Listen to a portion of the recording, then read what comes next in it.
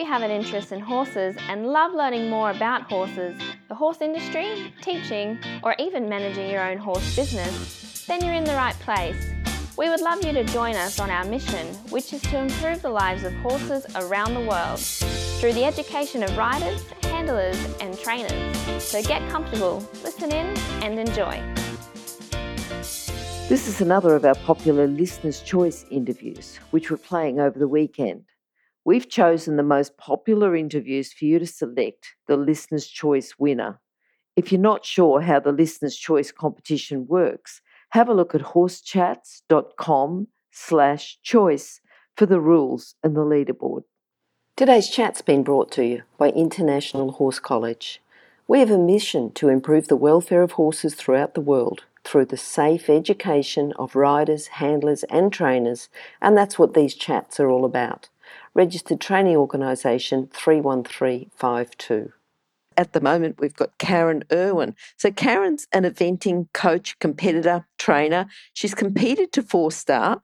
She gets a huge buzz out of teaching riders who like to just achieve their goals, no matter what goals they want to achieve.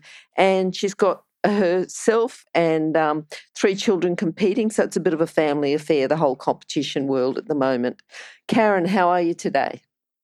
I'm good, thank you. Good. Now, Karen, I know that you've got a quote ready to go, and we like to find out a little bit more about you just by the quote that you're going to use, which might be an inspirational quote or something that you use when you're teaching all the time. What have you got for us today? A quote that I tend to live by is, don't keep doing the same thing and expect a different result. Okay. And I use that through my working life and my equestrian life and also my personal life. So it's one that, has stuck with me. And, I like that quote because it's something that you're working on with your horse, schooling. If it's not working and you don't seem to be getting somewhere, you need to change it, whether it's just tweaking it, asking your coach for some advice, or even just going back to basics. And if all else fails, that's my go-to. You go back to basics. Yep. It's a good one to use when you're teaching, but when did you start to use it? Was there like a particular event that started you using it, or did someone teach it to you, or is it just something that came about?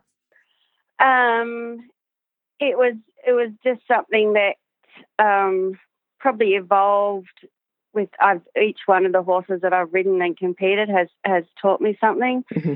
And one in particular, I just kept keeping in a competition scenario, kept keeping his dressage warm up the same, and then he just wasn't coping once he got into the arena.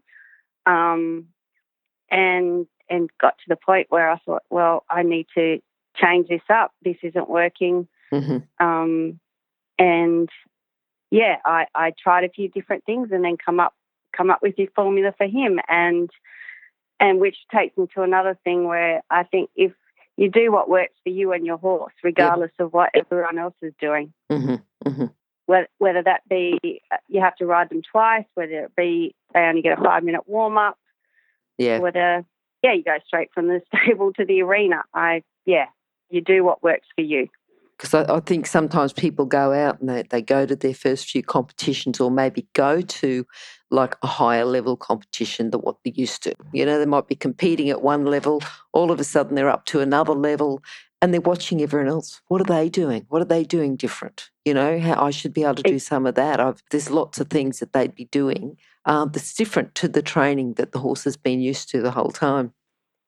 Yes, that's right. And I know the first few times I went to, say, a big 3-day event like Melbourne, and you do get a bit overwhelmed by not only the atmosphere but all the competitors there, and you're like, oh, they're walking their horse out, or they're riding their horse twice a day, 3 times a day, and you do get a bit, oh, maybe I should be doing something different. Yes. Where it took me a while to go, no, you've got to stick with what you know, what works for you. Yep.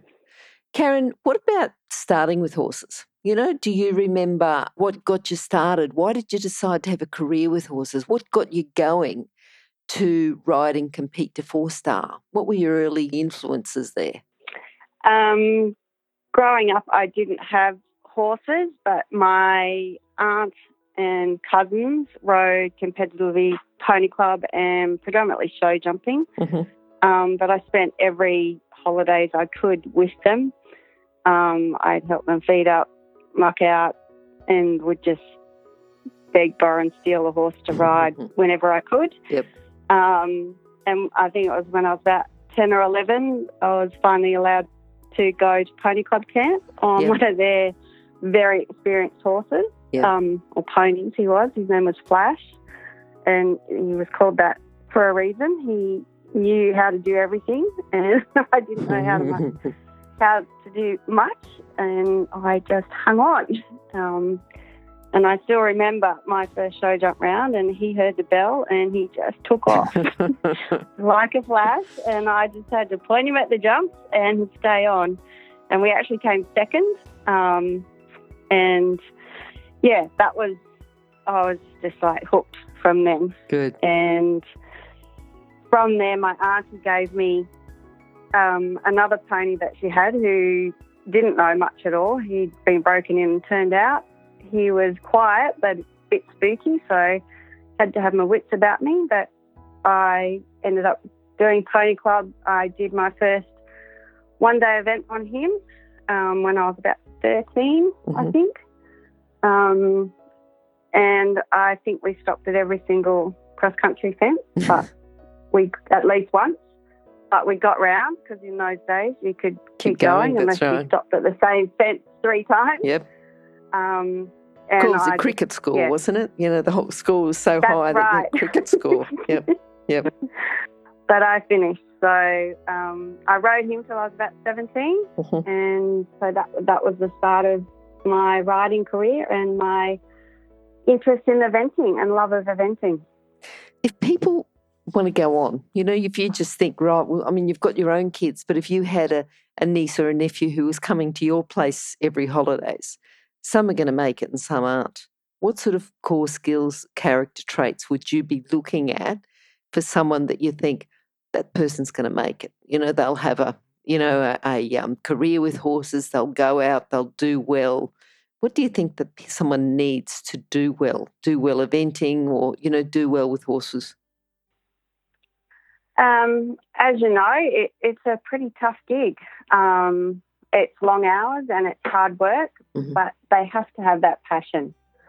Like you nearly have to live and breathe horses to, and have a strong work ethic to then go on and make that your career. Okay. And there's going to be some tough times, but the good times more than make up for that. And it's really important to network and surround yourself with people who believe in you and are positive about what you want to do with your career with horses. Yep. I know growing up and when I started riding, I heard a lot. You can't make a career out of horses. You can't do it. Oh, yeah. You've got to have tell me about it. Yep. Another job. And I wouldn't discourage a young person from going and getting other qualifications. But if that's what they want to do, there's plenty of avenues in the equestrian world to, have that education, but also still be working with horses. Yeah, those opportunities within the horse industry are growing at an exponential rate. It just really is. It's not just, I remember when I was at school and wanted to work with horses and, you know, the guidance officer tried to talk me out of it. You know, all you're doing is just picking up your manure. You'll never, ever have a career. You'll never pass that part. And, yeah, the opportunities that I've had through horses, you know, the travel, the opportunities, it's just been brilliant. Yeah. That's right. And not only that, the people that you meet and the friendships that you make, that's all part of it as well. Who do you think, if, you know, you're going to think about people who have influenced you and supported you positively, is there anyone you'd like to mention?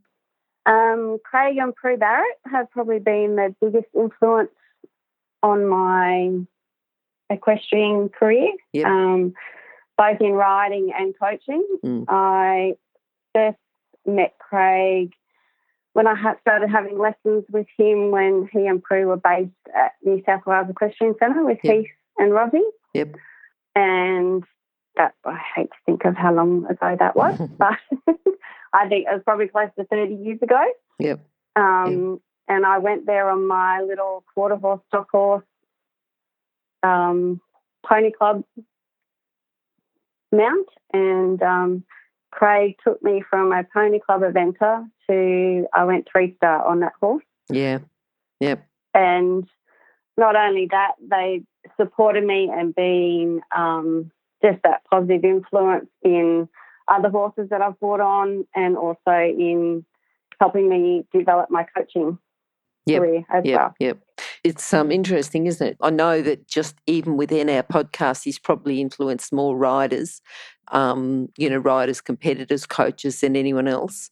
But now it's almost like it's the next generation, people that he's influenced have gone on and influenced other people.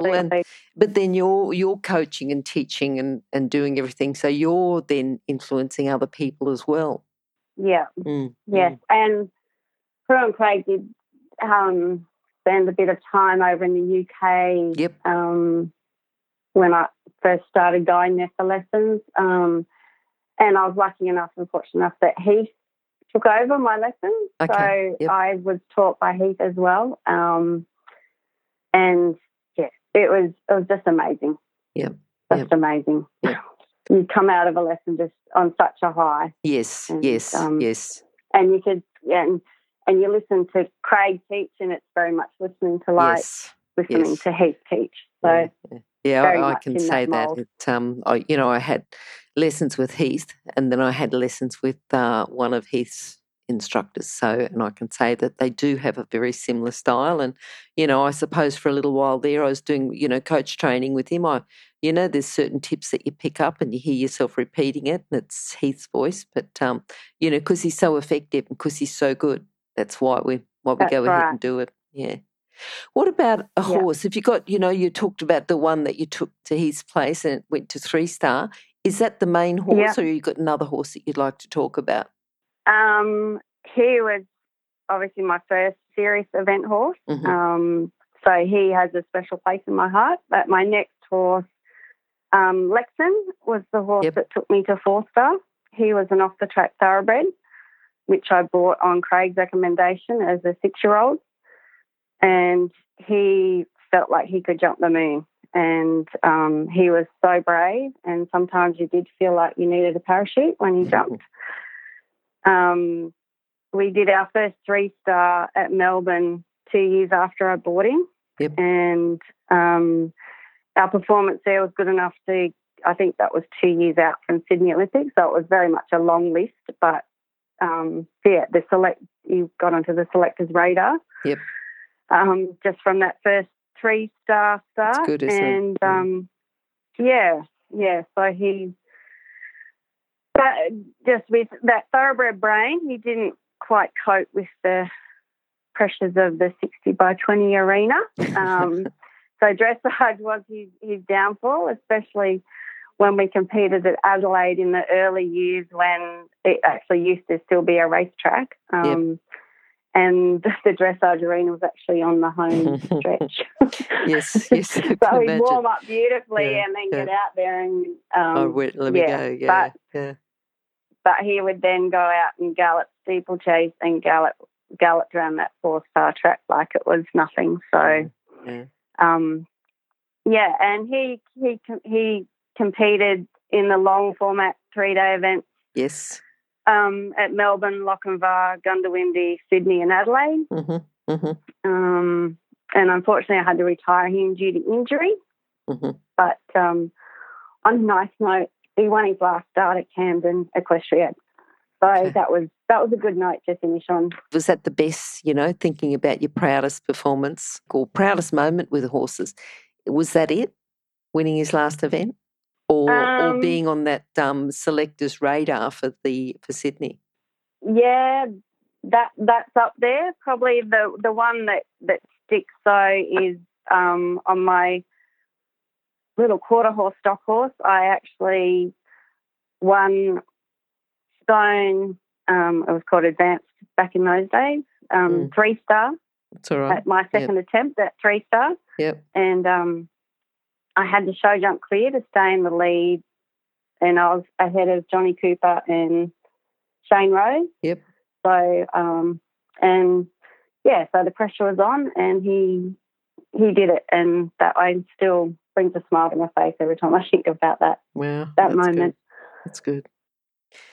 Thinking about where you are now and any challenges, is a challenge because you're not going to go and compete 4-star again. You're happy No. going out with the family. You're happy now coaching riders who have got their own set goals. You know what? Absolutely. Yeah.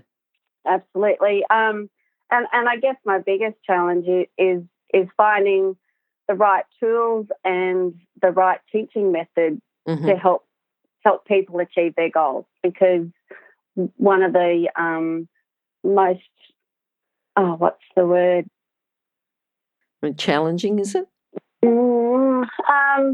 Just one of the things I've learnt from coaching is the different learning styles of people. Yes, of different people. Yep. Yeah, and there's so many different ways you can say the same thing. Yes. And then one day you'll say it a different way, and you see it, and you go, oh, they got it. Yep. You know what's funny? It's when you teach coaches, people who are coaches, are instructors, and you teach their children, and the kids are just so rapt about the lesson, and the parent goes, I've been telling them that for ages, and they just haven't got it. Yes, that's the story of my life. Yep. Yes. Well, it would be with you as well. Because my children now go to Prue and Craig for lessons. Yep. And, obviously similar teaching styles. Good. But, Yep. Yes, and I'll come home and go, oh, that was so good. And I'm like, that's exactly what I've been telling you. Yes. So, yes. Now, thinking about you as a coach, a problem, and I am going to ask you for 3 problems. I'm going to be really greedy because you're an eventer and you do, dressage, show jumping and cross country. A common fault that you see with riders, trainers, handlers, doesn't matter, talk about how to fix it. So if we just talk about dressage, you're out there, you're competing, you see lots of other riders, what's a common fault that you think the dressage competitors do, where if they fix the problem, it could improve their test, improve their scores, improve the horse, even within just the training? Keeping a rhythm in each gate. Yep. And accuracy. Okay, yes. Yes. Practice your accuracy at home. Yep. Like practice your 20-metre circles so that they're accurate. Practice your centre line so that they're straight. Quite often I'll be running through a test with a pupil and we go, okay, let's start the test. And they come up the centre line and it's all over the place. Yep. And I'll ask them, so how many centre lines have you practiced the last week? None. Okay. And I make a point of, well, in the lead up to a competition, you probably need to do, I do like 10 centre lines nearly every day that I do flat work in the lead up to a competition, so that you know that it's going to be accurate, because that centre line, that first centre line, is your first impression to the judge. Yes. Yep. Now, there's keeping a rhythm within the pace. Is that you're going to use that for cross country and show jumping? That's sort of fairly obvious. But have you got anything else that's specific show jumping or specific cross country? See a lot of younger riders and probably amateur riders don't have a very good concept of how fast they're going. Okay, yep. Cross country. Yes. They're either going too fast, and they can either be going too fast because they're just scared, or they're going too fast because they haven't got control of their horse, or they're going too fast because they actually don't realise they're going that fast. Yep. So when I'm teaching cross country, I really try and I will measure out. Say the group, an 80 centimetre group, I'll measure out I think it's 400 metres a minute, 450 metres a minute. I'll measure out 450 metres and we'll jump some jumps, and then we'll actually put that together and I'll time them so that they can get a bit of an indication of how fast they're going. And, just try and get them to realise that making the time is about realising where you can go a bit quicker and realising where you actually need to set your horse up, balance them and not be going so quick, because that's when it gets dangerous. Yeah. All right. And what about show jumping? Something, keeping the rhythm, but within the course, but anything in particular for show jumping that's going to help our listeners? Need to ride through your turns. Just keep that activity going through your turns, as well as keeping that rhythm. Okay. And walk your course where you're going to ride it. Yep. Okay. Yeah. If you're an equestrian coach or a horse riding instructor, or even if you aspire to be one, have a look at the free video series for horse riding instructors on the Horse Chats website. Go there now, have a look, horsechats.com. All right, I think those tips are good for listeners. I think that, if we think about a podcast, it's got to have the learning in it, and if people are listening to this one, just something that they can go away and go, right, that's what I have to do. And even someone who's only riding dressage or only riding show jumping, the importance of keeping the rhythm through all their paces. Yeah. I think that's just a big learning thing for them as well. Yep. And it's a real feel too. So. Sure. And the more that you do it, the better you're going to get. Of course, you need to get some feedback on that, which is why you'd be going to your coach or your instructor. But even just, two people riding together can give feedback on some of the things that we talk about. Yeah. Some eyes on the ground or someone to video. Yes, video is very good because you can keep it. Yep. For a bit, just so that you can, self-analyse and see what you actually look like. Yep. All right. Now, Karen, what are you looking forward to now? You're out, you're competing, you've got your students that you're coaching, you've got your kids that you're riding, you've got your family group that you're competing. Anything else? Have you got any young horses coming on, or any that you're breeding, or, anything that you're particularly looking forward to? Looking forward to my kids continuing and hopefully get the buzz out of the competition that I did when I was younger. Yep. I still enjoy competing, but it's not the be all and end all. Yeah. For me now, I actually get just as much enjoyment out of watching them compete and helping them at an event. Yep. Yeah, they've all got relatively new horses within the last 12 to 18 months. So, just looking forward to them developing partnerships with those horses, and hopefully special ones like I was lucky enough to have with my horses. Yeah. And I'm also looking at finishing my level 2 coaching qualifications. I'm 2/3 of the way there, so that's one thing I do want to get ticked off my list in 2019. That ongoing professional development is so important, just to keep going. And as you say, the horse industry, it's opening up. So it could be, improving your coaching, becoming better as you're coaching, even using those complementary skills. And, I think that's really good. Now, before we go, can you just summarise your philosophy with coaching with horses, just to give people a tip to take away with them, just something so they can remember, and, what do you think is the most important thing for them to remember, just in a couple of sentences? With a lot of the people I teach at the moment, it's really important to be mindful of what you're feeding your horse in relation to what workload he is getting. Which is really important, because quite often my students will come to me and say that their horse is being really naughty, and I'll say, well, how much work has he had this week and what feeds he had?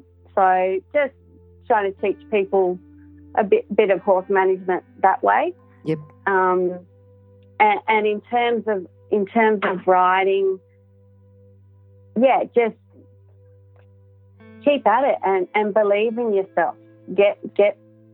If you've got a question, don't be scared to ask. Mm-hmm. Don't be scared to make a mistake. If you make a mistake, forgive yourself. Your horse is going to forgive you. They're very forgiving animals. Yep. That's why we love them so much. Yes. And, just keep working hard at it. Okay. All right. Now, Karen, if people would like to contact you, what's the best way? Those details will be on horsechats.com/Karen Irwin, but how can they contact you? On my mobile or Facebook, or I have an Instagram account as well. So any of those, I'm very contactable and will respond to either of those. All right. So what do? They're just going to go and search for Karen Irwin and those details will come there. They'll be on Horse Chats anyway, and we'll make sure we've got all those details, make sure they're the correct ones. Yep. Yes, that's the best way. All right. Good to talk to you, Karen, and love to catch up with you again sometime soon. Okay. Thank you very much. If you've enjoyed this chat, then please comment, rate and subscribe. If you'd like any changes or recommendations for guests, then please contact us through horsechats.com.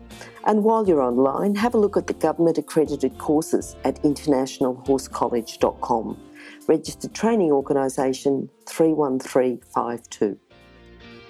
Remember that our comments and instructions are general in nature and do not take into consideration your individual horses or your individual ability and circumstances.